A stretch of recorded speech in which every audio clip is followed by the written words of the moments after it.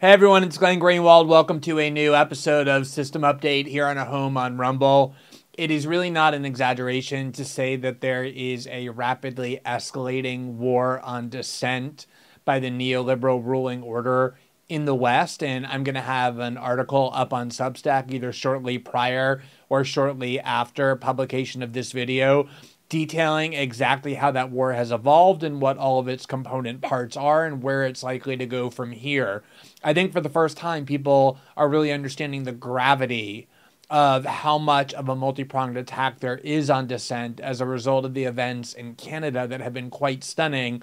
Watching the Canadian government under Prime Minister Justin Trudeau, who essentially is a political prince. His father was the prime minister several decades ago. He sort of is part of this political dynasty and is very much acting like a member of the royal family, simply declaring a state of emergency, which eliminates civil liberties when so clearly the conditions aren't meant for that, and has eliminated civil liberties and is now crushing what was a peaceful movement of dissent against vaccine mandates and other dissatisfaction with the government. It's obviously shocking to watch both the gravity of it and the fact that it's in Canada, which means it can be essentially anywhere in the West. So I'm going to focus in that article on the broad scope of what this war on dissent is, but I want to focus on one particularly disturbing element of that war on dissent in this video, because a lot of people seem to think that it has just newly emerged, and that is the very stunning weapon of simply freezing bank accounts or otherwise banishing people from the financial system, an incredibly draconian penalty and elimination of the ability to function in society, often without due process, simply for punishment for one's ideological crimes or participation in what ought to be illegal protests. But the reality is this weapon, banishment from the financial system, not through proving in court that anyone is guilty of crimes, but through extrajudicial or extra legal punishment by the government, has been at least a decade in the making. And I want to walk you through exactly where it began and how it has evolved, because back then, a decade ago, there was a small handful of us warning about how dangerous the emergence of this weapon was and how likely it was to lead to exactly what it is we're seeing in Canada and elsewhere throughout the West. This weapon, banishing people from the financial system without proving they're guilty of any crime, actually began, like so many of the repressive measures against dissent, with the U.S. war against WikiLeaks. It was 2010 when WikiLeaks did their series of disclosures that really put them on the map. The Iraq and Afghanistan war logs, followed by the diplomatic cables. WikiLeaks had already been on the radar of the U.S. government. In 2008, the U.S. Army had proclaimed them an enemy of the state, had prepared a secret document plotting how to destroy WikiLeaks, which got leaked to WikiLeaks, and they promptly published it, which obviously made the government hate them more. But it was 2010 when the fury and rage and really fear of WikiLeaks inside the U.S. security state escalated with those blockbuster revelations. And the Obama Justice Department under Eric Holder convened a grand jury investigation to attempt to prove that WikiLeaks was guilty of crimes and to try and indict WikiLeaks and Julian Assange. And they couldn't do that. They couldn't find evidence that WikiLeaks had done anything different than the New York Times or the Guardian or El País or any of the other newspapers which had partnered with WikiLeaks on these publications and had done exactly what WikiLeaks had done. So in lieu of proving that WikiLeaks was guilty of crimes, which the U.S. government under the Obama Justice Department concluded it could not do, they decided instead to punish WikiLeaks using extrajudicial means. Let me repeat that because of how alarming that ought to be. The only way the U.S. government should be able to punish anyone, a citizen, a journalistic outlet, an activist group, is if they're able to go to court and present evidence that the person or the group they seek to punish is guilty of a crime and convince a court or a jury that they're guilty. That's foundational to how a functioning democracy operates. The government can't just go around punishing whoever it wants without evidence that they've committed a crime. But they were so determined to punish WikiLeaks, despite the fact that they were incapable of proving WikiLeaks committed any crime, that they began to resort to extra legal means to do so, extra legal means of punishment.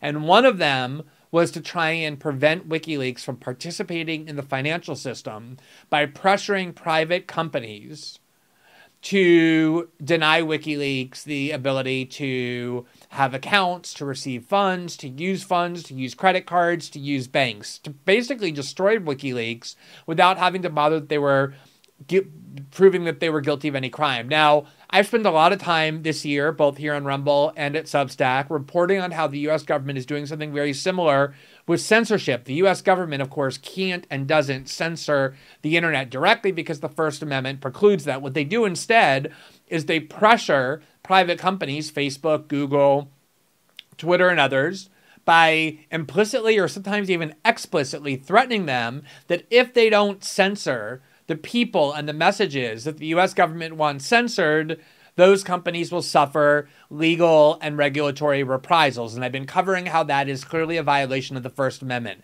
This was the tactic that the U.S. government in 2010 and 11 used against WikiLeaks to get them banished from the financial system, to pressure private companies to basically simply exclude or expel WikiLeaks from the system of financial services. And it was led at the time by the neoconservative senator from Connecticut, Joe Lieberman, who, as many of you may recall, was the vice presidential running mate of Al Gore in 2000. He was then defeated in 2006 by Democratic Party activists as punishment for his support for the Iraq War, but he ran as an independent and won in 2006. And so by 2010, he was the chairman of the Homeland Security Committee in the Senate, a very potent post. And what he did was he used that platform to threaten financial companies to banish or kick out WikiLeaks by alleging, without having to prove, that WikiLeaks is guilty of a crime, and therefore by allowing WikiLeaks to raise funds through MasterCard or Visa or Bank of America or PayPal, or to be able to have a hosting service with Amazon. He accused those companies of aiding and abetting a threat to national security. And you can watch Joe Lieberman here on video on December 2nd, 2010, where he went on an interview on MSNBC to justify what it was that he was doing. We've got to put pressure on any companies, like Amazon just cut WikiLeaks off from using its servers to distribute. There's a company now in Sweden, I think it's called Bahnhof, which is providing that kind of access to the internet to WikiLeaks. We've got to stop them from doing that, and we've got to apprehend Mr. Assange, the founder of WikiLeaks, and bring him to justice as a violator of the Espionage Act, because if we don't, this will keep happening. Now, you can see there he's saying we ought to apprehend Mr. Assange and prosecute him, something the Obama Justice Department concluded it could not do. The Biden Justice Department is now doing it after the Trump administration brought those charges. But he was also saying, even before that, even independent of that, we need to be pressuring financial services companies and internet companies to cut off WikiLeaks. And that's exactly what happened. Here you see from The Guardian on December 2nd, 2010, the headline is WikiLeaks website pulled by Amazon after U.S. political pressure. The site hosting the leaked U.S. Embassy cables is ousted from Amazon servers as Senator calls for boycott of WikiLeaks by companies.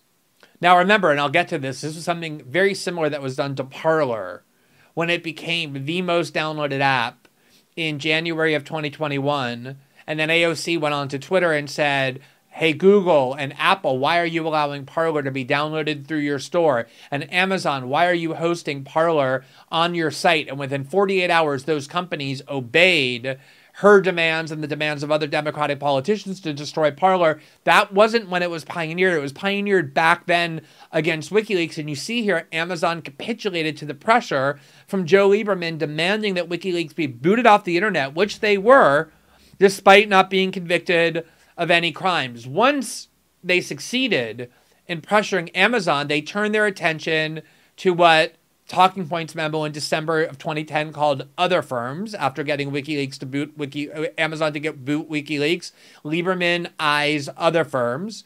And here you see, Talking Points memo yesterday asked a committee spokeswoman, Leslie Phillips, whether Lieberman was planning to reach out to other companies. Quote, the committee is not reaching out to other companies, she said. Senator Lieberman hopes that the Amazon case will send the message to other companies that might host WikiLeaks that it would be irresponsible to host the site. In other words, we don't feel like we need to even contact these companies. We've made very clear what our view is. And our view is the U.S. government will consider you its enemy, will consider you aiding and abetting threats to U.S. national security if you don't follow Amazon's example and terminate your services with WikiLeaks. And lo and behold, as expected, numerous companies did that. Here from Forbes 5 days later, December 7th, 2010, Visa and MasterCard moved to choke WikiLeaks. Quote, the mounting legal and political forces working against WikiLeaks just scored 2 major financial blows against the whistleblower site. On Tuesday morning,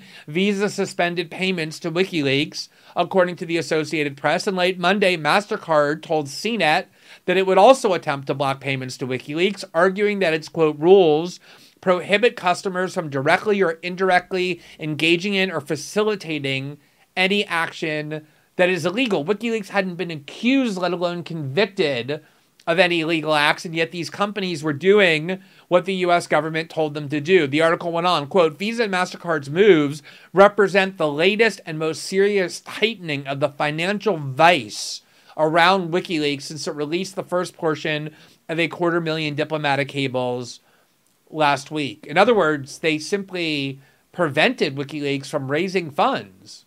No longer could you donate to WikiLeaks using Visa or MasterCard and PayPal, and no longer could you find WikiLeaks on the internet using Amazon because those companies capitulated to the U.S. government demands to cut them off as punishment for their crime of reporting on what the U.S. government was doing. The article goes on, quote, on Friday, PayPal blocked payments to the site, and the finance arm of the Swiss Post Office, Post Finance, announced Monday that it was freezing Assange's accounts.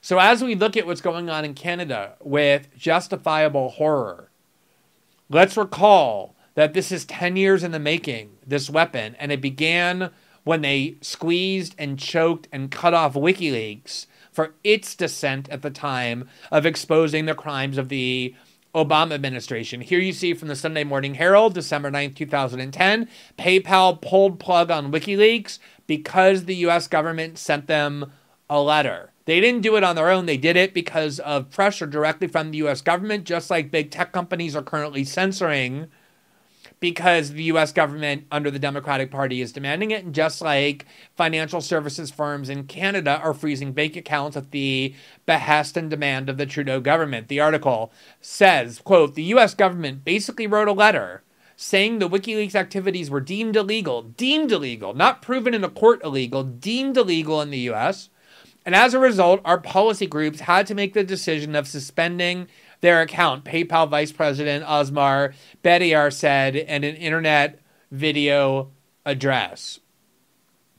Now, in response, here you see from WikiLeaks on their own site that WikiLeaks declares war on the banking blockade because it was destroying their ability to operate. Obviously, a news organization or a whistleblower site like WikiLeaks cannot function if it can't receive donations, if it can't receive money, if it can't transact financial transactions. That was the point of doing this, was to destroy a news outlet that had reported on the United States government in a way that made it angry through extrajudicial means. Here's what WikiLeaks said. Over the last 2 years, the blockade has stopped 95% of contributions to WikiLeaks, running primary cash reserves down from more than $1 million in 2010 to under $1,000 as of December 2012. This was on the verge of destroying WikiLeaks as an organization. Simply banishing them from the financial system without having to go to court, without having any due process, just through using thuggish and intimidating tactics against these companies. Now, it was at this time when we realized the gravity of what this was doing that we decided to act. We, meaning myself, my colleague in the Snowden reporting, Laura Poitras, who was the Oscar-winning director of Citizen4, about the work we did, Daniel Ellsberg, the famous whistleblower in the Pentagon Papers case, the actor John Cusack, transparency activist. We all got together and we realized how dangerous of a model this was. That if the U.S. government could simply pressure and coerce private actors to do its bidding and destroy press freedom groups and journalistic outlets and whistleblowing sites by just suffocating them from money, that was a grave attack on the ability to do reporting on the United States government. So in response, we created a new press freedom group, which I announced at The Guardian in December of 2012 when I was still at The Guardian. And there you see the headline, New Press Freedom Group is launched to block U.S. government attacks. And we created what we called then and is still called the Freedom of the Press Foundation. And the idea was we said to the public, WikiLeaks can no longer collect your money because they've been cut off from all their funds, from their credit cards and their bank accounts. But we haven't. We have accounts. We have credit card accounts. Donate the money to us, and we will give it to WikiLeaks as a way of circumventing this blockade. Here's what I wrote at the time, knowing how dangerous this model was and how it would be used in the future. Quote, the primary impetus for the formation of this group was to block the U.S. government from ever again being able to attack and suffocate an independent journalistic enterprise the way it did with WikiLeaks. I went on, government pressure and the eager compliance of large financial corporations such as Visa, MasterCard, Bank of America, etc., has by design made it extremely difficult for anyone to donate to WikiLeaks, while many people are simply afraid to directly support the group. Now, that last part I think is very important. When the U.S. government did this, it wasn't just that they used brute force to cut off WikiLeaks.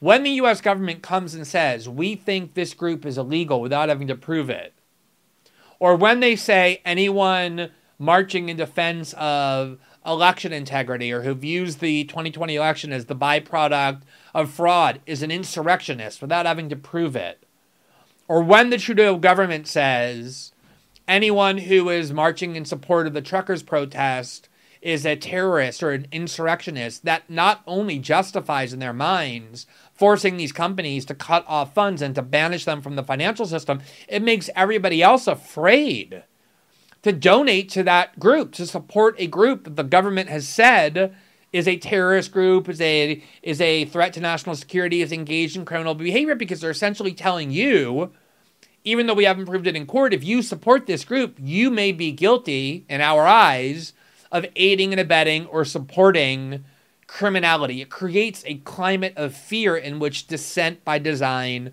is impossible.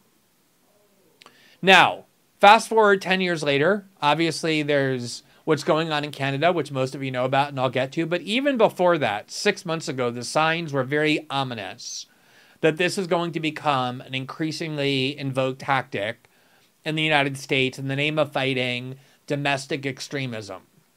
In July of 2020, the Anti-Defamation League, which had been a long-time group devoted to defending Jews against anti-Semitism or anti-Semitic defamation, but has since become a standard liberal advocacy group, announced that they were partnering with PayPal, as the headline says, to research how extremists share money online. And they weren't just doing it for scholarly purposes. The idea was that the ADL would notify PayPal of groups or individuals that the ADL in its sole discretion concluded were extremists, whatever that means to the ADL, a liberal advocacy group, and PayPal would then ban those people or those groups, like they did with WikiLeaks a decade earlier, from participating in the PayPal financial system, which is now, 10 years later, not just a boutique, one kind of isolated way of receiving and sending money, but central to the financial services industry. The article explained, quote, the partnership will focus on uncovering and disrupting the financial pipelines that support extremist and hate movements by targeting actors and networks spreading and profiting from all forms of hate and bigotry, according to an ADL news press release published Monday morning. Their findings will be, quote, shared broadly across the financial industry and with policymakers and law enforcement, according to the release. So note that even though the partnership is specifically with PayPal, the intention is to spread their findings all over the financial industry. So obviously if PayPal says, we're cutting off this group or we're cutting off this individual because the ADL has determined that they're extremist or have a violent or dangerous ideology, no other financial company is going to want to touch those people either. Exactly like what happened when Joe Lieberman said, no, we don't need to reach out to any of these other companies. We already did it with Amazon, and we expect that the message got sent. And all those other financial services companies will follow suit, and they did. That's what this is about. It's not just PayPal. It's empowering the ADL to get you banished from the financial system if the ADL decides in its own interests that you are an extremist, that you harbor an ideology the ADL dislikes. Now, back in 2010 and 11, there were very few of us warning how dangerous this was when it was done to WikiLeaks. There is now a lot greater awareness. Here, for example, is an article published on Barry Weiss's Substack by the founding chief operating officer of PayPal, David Sacks, who, when he read about this and learned that PayPal was doing this, he wrote this article that was a warning. And you can see there, the title is, "Get ready for the, quote, no-buy list. First, big tech censored speech. Now they want to shut deplorables out of the financial system." And that's exactly what this is about. It's about doing to the internet and big tech, censoring and silencing dissenters from the neoliberal order, now removing them from the financial system, banishing people from being able to function in society through this tactic. And in this article, David Sacks goes on to explain that he himself is Jewish, his family, a portion of it perished in the Holocaust. He always respected the ADL as an organization, but nonetheless, as someone who created PayPal to be a fully apolitical and open financial services company, was deeply disturbed by what PayPal is now doing, which is essentially saying we will no longer serve people who have an ideology that the ADL decides is extremist. And David Sacks went on to note that even if the ADL was still what it had always been, it would be dangerous, because your ability to participate in the financial system shouldn't be dependent upon you having a certain political ideology. But it's particularly dangerous because the ADL, like the ACLU, is a distant shadow of itself. It is far more a standard liberal advocacy group devoted to the Democratic Party and Democratic Party politics and punishing enemies of the Democratic Party from the right or the left than it is the kind of mythology that it once had under its longtime director, Abe Foxman. Here you see from Tablet magazine in November 2014, the announcement that the ADL is naming its successor to Abe Foxman, who ran that organization for decades. And the person who was taking over is Jonathan Greenblatt, who the magazine notes is a special assistant to Barack Obama. And there was concern at the time, and there's even more concern now, 7 or 8 years later, under his leadership, that he was going to turn the ADL, as an Obama assistant, into an arm of the Democratic Party. And there's no doubt that's what it is. Here from 2015 is from the ADL's own site. The ADL is, quote, disappointed by the Supreme Court decision that further delays implementation of the contraception mandate. What does it have to do with anti-Semitism or defending Jews from anti-Semitic defamation?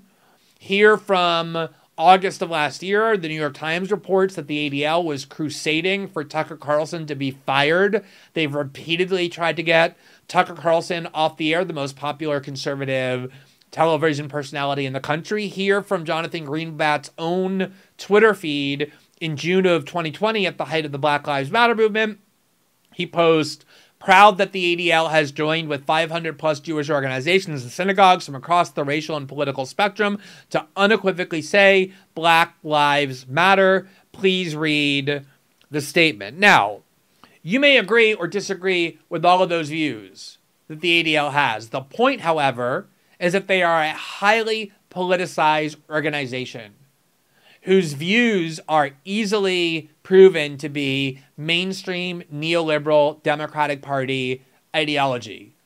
So when they go to identify who is a dangerous extremist, it's not some objective metric they're using. They're essentially saying, we're going to have the power to remove from the financial system, first PayPal and then other banks and credit card companies, anyone that we deem has an ideology that deviates from our own and therefore is dangerous. Now, among the views that the ADL has is the fact that they are a fervent defender of Israel. Now, I bet there are a lot of you watching who share that particular view of the ADL, that you think, okay, I'm also a defender of Israel. It is not, however, a crime in the United States, nor, I hope, we all can agree, should it be, to be a critic of Israel and a defender of Palestinians. You may not agree with that view, but I would hope that you acknowledge that people who don't have that view should not be punished, just like people who shouldn't be punished for deviating from any of the other ADL views. And yet this group of Palestinian activists on this site was extremely concerned about this, as they wrote, this could mean that the financial tech giant PayPal is letting the ADL, with its lengthy history of spying on human rights activists, dictate what is and what is not extremism, with no clear indication that this process will be transparent or accountable. The group regularly inserts itself into corporate and public school anti-bias training, while mainstreaming anti-Muslim hatred and disparaging Palestinian Muslim and Arab community organizations. Now, again, you don't have to agree or disagree with the ADL to understand that it is a deeply political organization, and that's what makes putting this power in its hands, or any group like it, so dangerous to unilaterally decide who will be removed from the financial system. Now, for those of you who do get comfortable and say, you know what, I think the ADL is only going to go after far-right MAGA people and insurrectionists and people like the Canadian truckers, here's an article from The Guardian in November of 2018 that is about how Antifa started complaining because, along with the Proud Boys, they were part of a crackdown by PayPal on dangerous extremists. PayPal said, we're going to boot dangerous extremists from our platforms. They didn't just boot the Proud Boys, which the left was happy about, but also Antifa.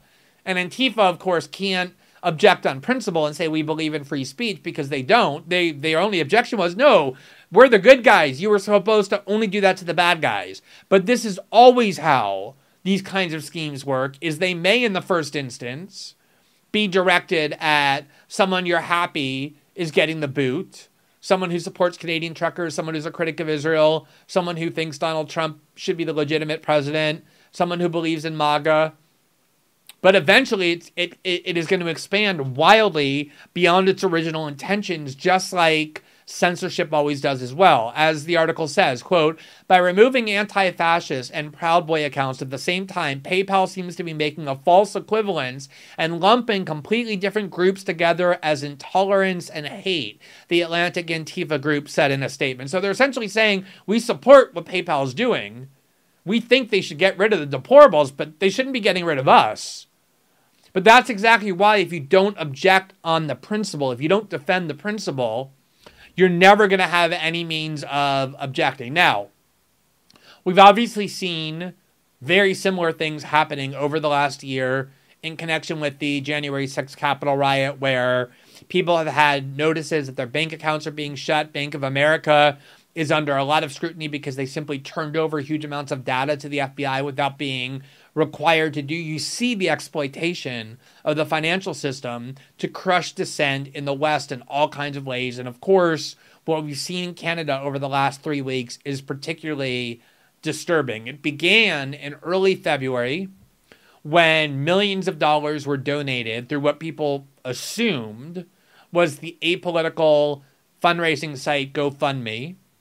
And yet GoFundMe announced that they were essentially seizing those funds. At first they said, we're not going to give these funds to the truckers for the same reason that PayPal and Bank of America and MasterCard and Visa said 10 years ago, we're not going to give the funds to WikiLeaks. Namely, the government asserted, without proving, that it's a criminal organization. And so what GoFundMe said instead is, we're going to take this money and we're going to give it to other charities of the choosing of the organizers. People to groups that the donors did not select. It was essentially stealing. They got this money on the pretense it was going to the truckers, and then said, we're going to give this money to someone else that the donors never agreed to have their money go to. It was absolutely a form of stealing, whether legalized or not. After that backlash, they agreed, okay, we're going to automatically refund all of the donations. So you see the Canadian truckers were banned, just like all those other examples, from the basic financial services systems of being able to get money from its supporters. Getting money from your supporters or donating money to a cause you support is a crucial form of political liberty. It's a crucial way of exercising your right of political association and your redress of grievances guaranteed by the Constitution. And this is the right that is being taken away. Now, the BBC article said, quote, we now have evidence from law enforcement that the previously peaceful demonstration has become an occupation with police reports of violence and other unlawful activity, GoFundMe said. Do you see, this is how the tactic is used. They simply classify whoever they dislike as criminals, no charges necessary, no convictions required, and then everything from there follows. After that happened, the Canadian government declared a state of emergency. The first time in decades that this has happened. Even left-wing groups like the Canadian Communist Party objected, and the Civil Liberties Association, the kind of ACLU of Canada that seems to at least have some allegiance to its core function, said they were going to sue, that they don't agree that the conditions were sufficient to invoke the Emergencies Act, but they did. And banks, as a result, have started to freeze the bank accounts of anyone the government believes is just linked to the protesters. Here's from the CBC. Deputy Prime Minister Chrystia Freeland said Thursday, financial institutions have moved quickly to freeze the accounts of people linked to the demonstrations in Ottawa, leaving an unknown number of protesters in financial limbo. Freeland vowed to take more accounts offline in the coming days in an attempt to starve the organizers of the funds they need to continue their occupation of the nation's capital. They're admitting their motive. They're saying, we know that if we get to suffocate people's money, they can't survive, they can't protest. Think about the power that gives the government to just, whenever they want, whenever you're protesting the government, they say, if you keep protesting us, we're going to freeze your bank account. You're not going to be able to buy gas or food or pay your bills or your rent if you continue to protest us. The article went on. Freeland, who is also the finance minister, said the RCMP and the other law enforcement agencies have been gathering intelligence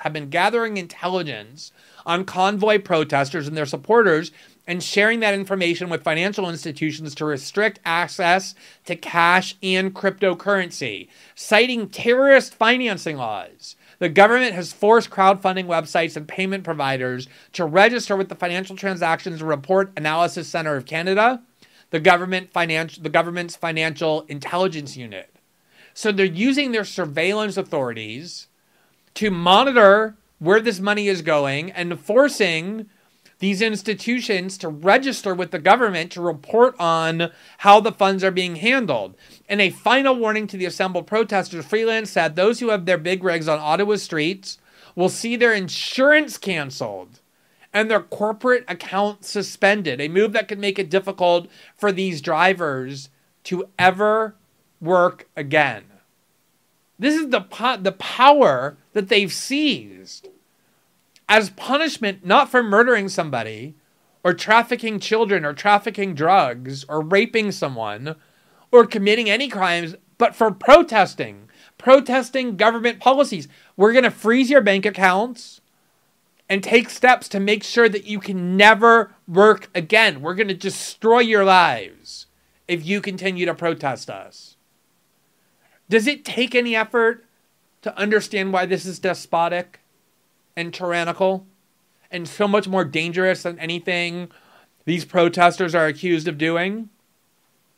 Here from Reuters on February 12th gives a sense of the scope of the financial attack. TD Bank freezes two accounts that received 1.4 million Canadian dollars in support of Canada protests. TD applied to the Ontario Superior Court of Justice to take the funds sent through GoFundMe and bank transfers so they can either be sent back to the intended recipients, so they can either be sent to the recipients or returned to the donors. And as I said earlier, this is very reminiscent of what happened to Parler, which in January of 2021 became the most downloaded app on all of the internet in the United States from Google and Apple stores. And you see here, the New York Times, Apple, Amazon, and Google cut off Parler, an app that drew Trump supporters.